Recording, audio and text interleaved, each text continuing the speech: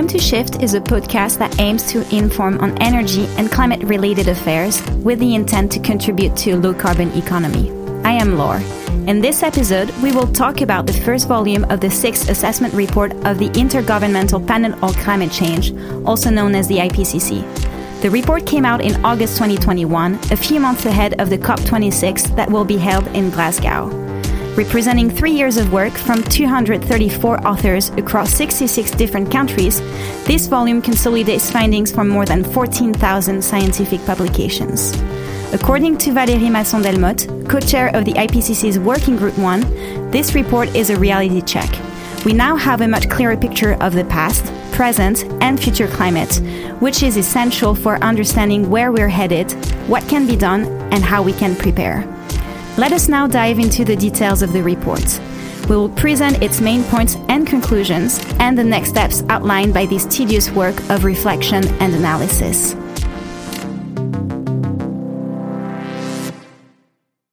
Let's start by refreshing our memories of what the IPCC is. The Intergovernmental Panel on Climate Change was created in 1988 by the United Nations Environment Programme and the World Meteorological Organization at the request of the G7. The objective was to provide governments at all levels with scientific information that they could use to develop climate policies. The IPCC is an organization of governments that are members of the United Nations, currently counting 195 nations. The IPCC is not a scientific research laboratory. Rather, it performs thorough reviews of scientific papers to provide a comprehensive summary of what is known about the drivers of climate change, its impacts and future risks, and how adaptation and mitigation can reduce those risks.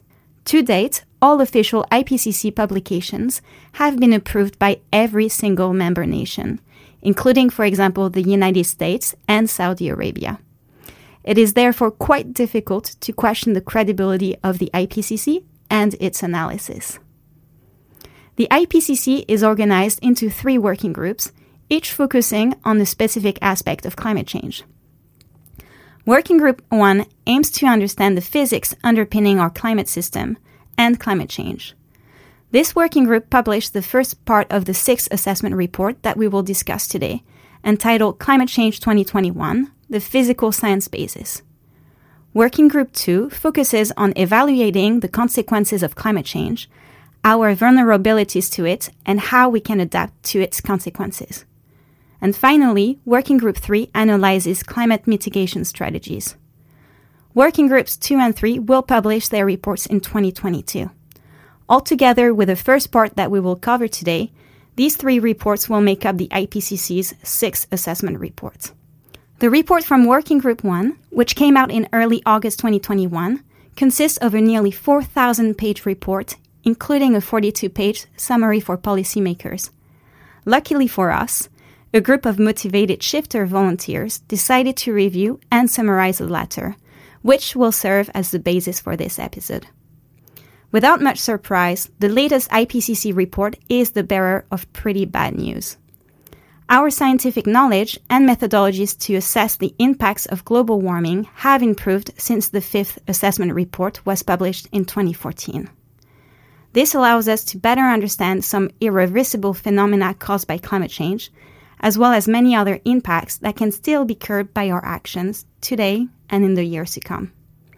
This episode will serve as a quick guide to get you up to speed on the main conclusions of this historic and ever more relevant report. Hold on and sit tight, we're in for a rough ride.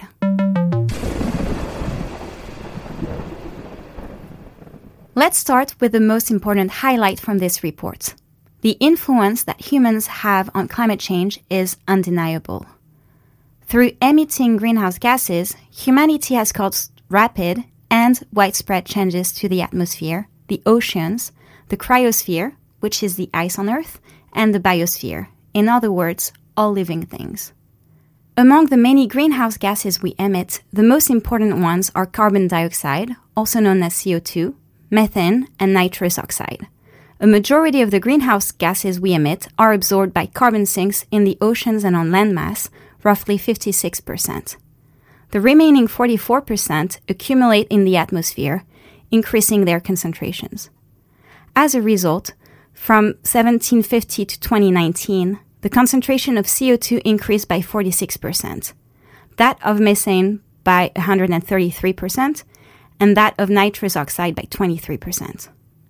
The magnitude of changes in concentration levels in the atmosphere over this period is greater than the natural variations observed on Earth over the last 800,000 years, at least.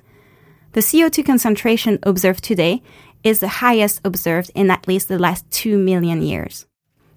This increase in greenhouse gas concentrations is what causes the accumulation of heat on the surface of the Earth. This phenomenon is what we call global warming. This heat is not evenly distributed on Earth. 91% ends up in ocean, 5% on continents, 3% in the cryosphere, and only 1% in the atmosphere. 1%. This tiny number is responsible for the warming of the atmosphere which we have observed since the Industrial Revolution began in the early 19th century. The average temperature in the atmosphere over the last 10 years is about 1.1 degrees warmer than it was in pre-industrial times.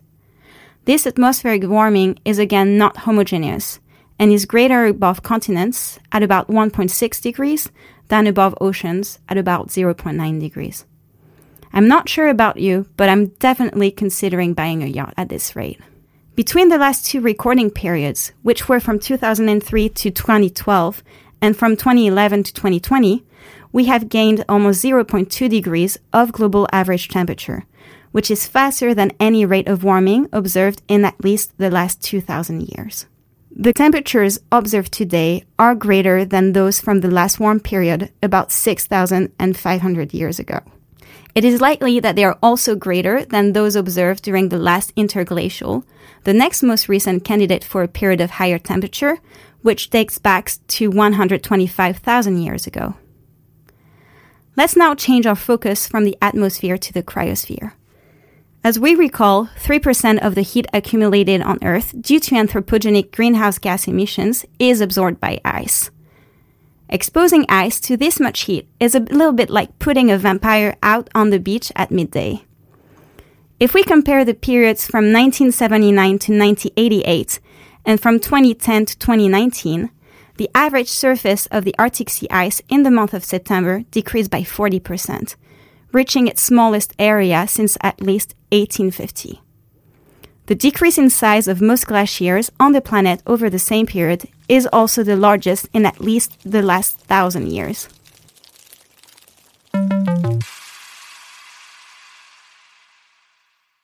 The IPCC report deems it very likely that human influence has contributed to the observed surface melting of the Greenland ice sheet, which has been 4 times faster from 2010 to 2019 than from 1992 to 1999.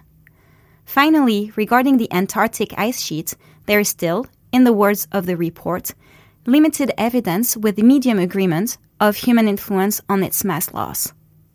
Before we continue, it's time for a riddle. What do we get when ice melts? 1. An ice cream stain. 2. Thermal bath. Or 3. Water. Correct.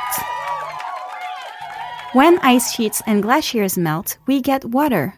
And this mass of water contributes to 42% of the sea level rise observed over the last 50 years.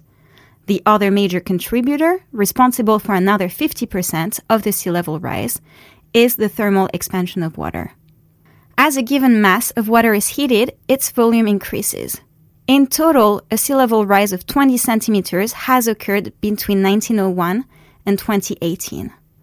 Once again, this rate has accelerated significantly in the last decades, rising from an average increase of 1.3 millimeter per year between 1901 to 1971 to 3.7 millimeter per year between 2006 and 2018. The sea level rise measured since 1900 is the fastest in at least the last 3,000 years. Let's head back to the 91% of additional heat absorbed by oceans. The direct consequence of this heat accumulation is that oceans have warmed up faster since 1900 than since the end of the last ice age, about 11,000 years ago. As we said before, oceans absorb some of the CO2 we release in the atmosphere, and this has an undesirable side effect. It increases the acidity of oceans. The IPCC report claims with medium confidence that such a high level of acidity in the oceans is unusual for the last 2 million years. This poses a critical threat to our marine biodiversity and ecosystems. Let's move from the quieter effects of climate change to the more turbulent ones. Our influence on the climate has affected the frequency and severity of extreme meteorological events. For example, hot extremes have become more frequent and more intense across more land regions since the 1950s. There is high confidence that human-induced climate change is the main driver of these changes. This is also the case for strong precipitations, particularly in Northern Europe, forest fires, floods, and hurricanes. In addition to this, the moisture content of soils has decreased in certain regions, particularly in the outline of the Mediterranean Sea, the southern and western Africa, as well as the west coast of North America. That's it for a quick tour of the current state of the climate. But what about our possible climate futures?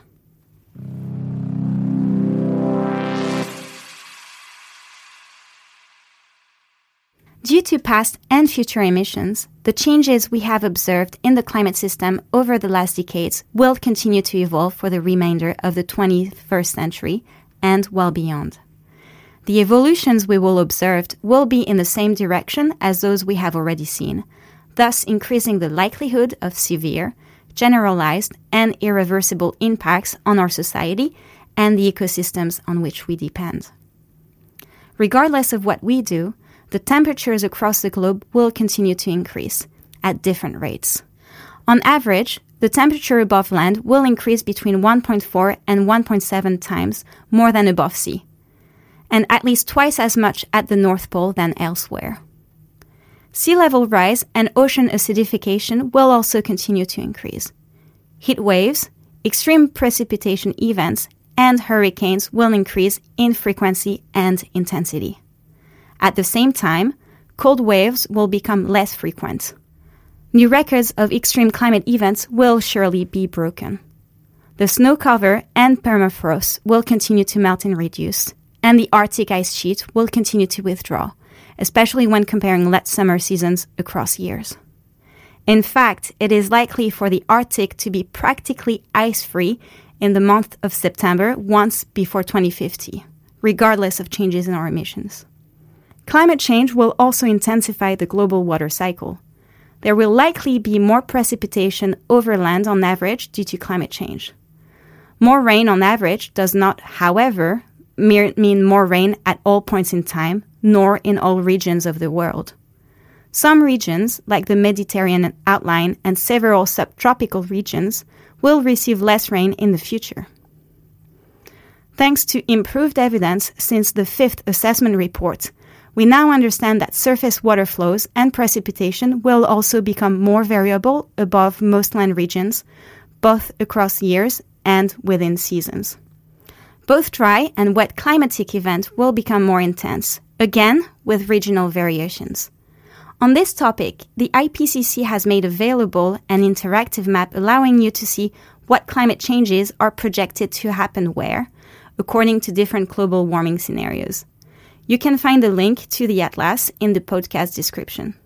This sums up the main trends in climate change which are already underway and partly irreversible.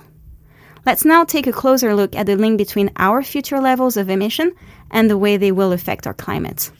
For temperatures and precipitations, the magnitude of future changes mainly depends on future greenhouse gas emissions levels, which themselves depend on our collective choices today.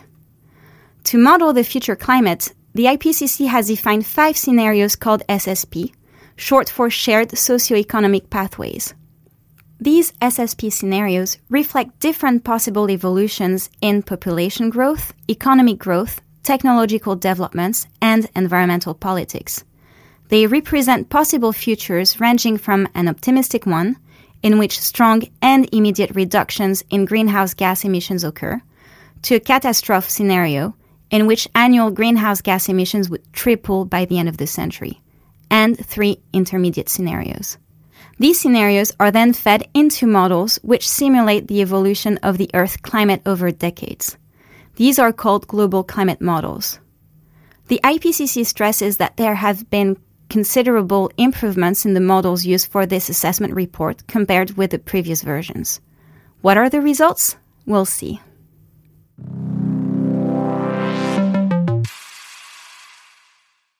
First off, the elephant in the room, temperature. Due to the longevity of CO2 in the atmosphere, the temperature of the atmosphere will continue to increase at least 2050, regardless of what we do until then. 40% of all emitted CO2 will remain in the atmosphere, even after 100 years without any emissions. Even in the most optimistic scenario, the 1.5 degrees threshold will be reached, with a 50% chance of being crossed by 2040 in only 19 years from now. This is assuming a 20-year average temperature, so it's likely that a single year with more than 1.5 degrees of global warming will be recorded before 2040, possibly as early as 2025. This is the inertia aspect of the climate system, which makes it so unnerving and difficult to cope with. On the bright side, rapidly cutting our emissions can strongly limit the extent of global warming we will face by 2100. With the most optimistic scenario, global warming would be limited to between 1.4 and 1.8 degrees by the end of the century. With the intermediate SSPs, we would reach between 2.7 and 3.6 degrees of warming. And finally, with a catastrophe scenario, we would reach 4.4 degrees and above. In these last two cases, the 2 degrees threshold would be easily crossed before 2060. Okay, so 1.4, 1.8, 2.7, 3.6, 4.4 degrees. What do these numbers really tell us? As we discussed in a previous episode focusing on the difference between the impacts of a 1.5 and 2 degrees scenario, a difference of only 0.5 degrees would have dramatic consequences on our ecosystem. Here is an example. A heat spike which occurred once every 50 years, 100 years ago, is now occurring every 10 years, with roughly 1 degrees of global warming. With 1.5 degrees of warming, it would be every 5 years. With 2 degrees, it would be every 3 years and a half. With 4 degrees or more, it would be almost every year. If you enjoy barbecues, you will be in for quite a treat. It's also important to note another frustrating aspect of climate change. The warmer the Earth becomes, the less effective natural carbon sinks like oceans, vegetation, and soils become. This, in turn, accelerates warming, and the loop goes on and on. Secondly, let's come back to oceans and the cryosphere. What do their fates look like? One thing to keep in mind when discussing oceans and glaciers is that their inertia is much longer than that of the atmosphere. Even if we manage to keep global warming below 1.5 degrees by 2100, 3 major changes are irreversible over a human lifespan, and they all have to do with water. The acidification and warming of the oceans, the melting of ice caps, and sea level rise. Don't get us wrong, a rapid reduction in emissions can slow down and limit these changes, but they cannot stop them entirely. Whatever we do, global warming will have consequences over the next centuries and millennia. When it comes to the sea level rise, it should exceed current levels by 18 centimeters by 2050, regardless of what we do. Relative to the period from 1995 to 2014, by 2100, the increase in global average sea level will range from 20 centimeters to 1 meter, depending on the SSP scenario selected. Our actions and decisions will hence have a significant impact on the extent of sea level rise. After 2100, the sea level will continue to rise as the deep ocean warms up and the land ice melts. Over the next 2,000 years, 1.5 degrees of global warming will cause a sea level rise of about 2 to 3 meters. These numbers match the data we have on sea levels during previous warm periods. If this may seem rather slow and harmless, let me assure you, it will not be. Due to the sea level rise, extreme sea level events that occurred once per century are projected to occur at least annually at more than half of all tide gauge locations by 2100. You will also be happy to hear that far more sudden rises cannot be excluded.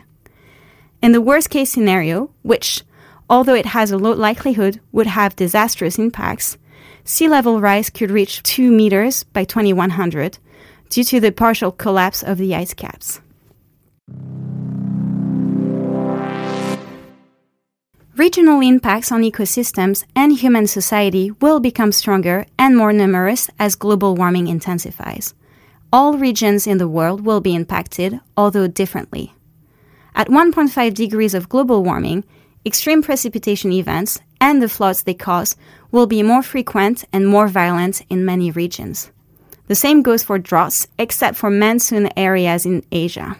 At plus 2 degrees, the average precipitation in many regions is expected to increase, notably in Northern Europe. The extent of urbanization also plays a role in this, as it can influence local rainfall patterns. Heat waves will be amplified in cities.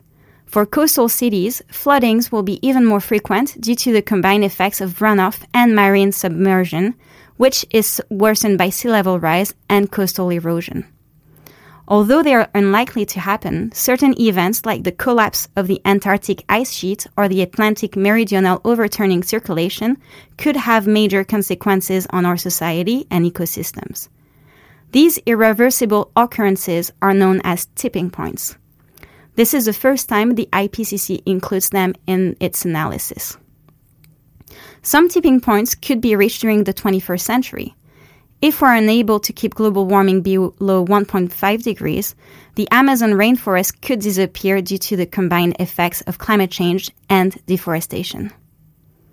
Atlantic oceanic circulation, which includes the famous Gulf Stream, will certainly weaken throughout the 21st century, regardless of the future emission scenario. Although a collapse of this circulation is relatively unlikely before 2100, it would cause abrupt meteorological changes and disrupt the water cycle at a global scale. Tropical rains would shift southward. African and Asian monsoons would weaken, whilst those in the southern hemisphere would strengthen, and Europe would become drier.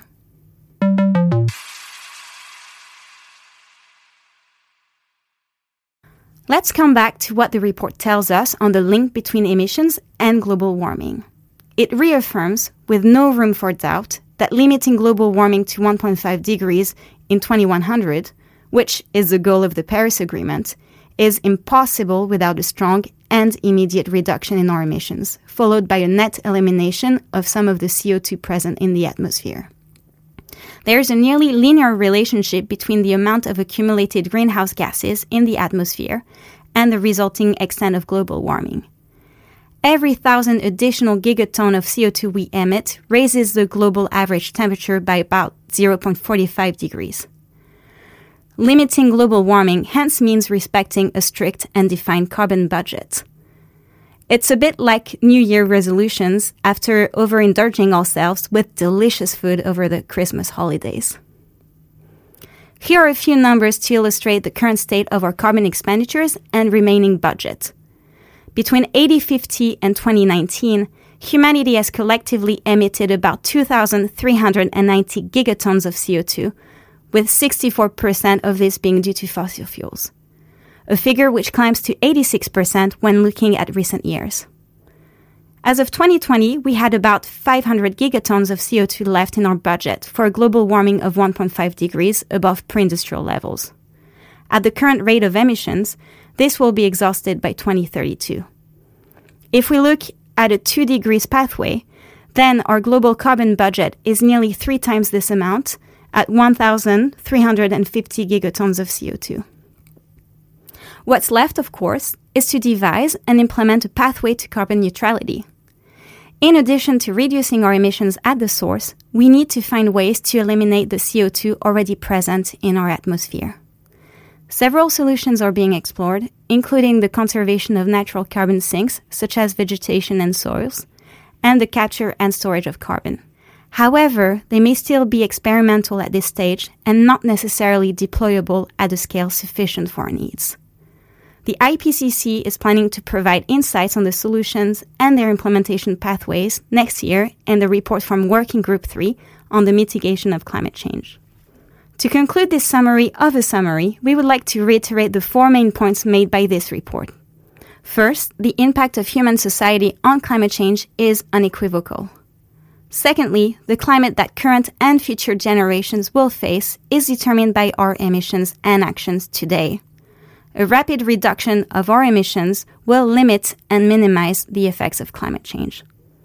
Thirdly, in the opposite scenario, continuing to increase our greenhouse gas emissions year on year will lead to more frequent, varied, and intense catastrophes, which will progressively affect every region of the world, and for which we are not prepared.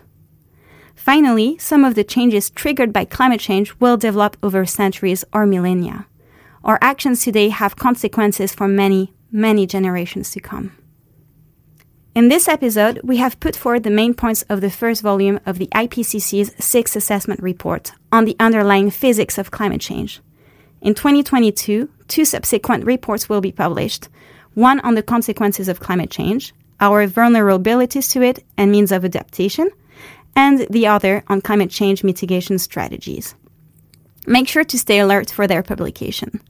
In the meantime, we recommend that you read the 42-page Summary for Policymakers, which is written using an accessible language targeting people with a non-scientific background. If you feel brave, you could also have a go at reading the full report. The links to all the sources mentioned in this episode can be found in the podcast description. This podcast was produced by The Shifters, volunteers supporting the Shift Project. The Shift Project is a French think tank advocating the shift to a post-carbon economy. Stay tuned for more Shift.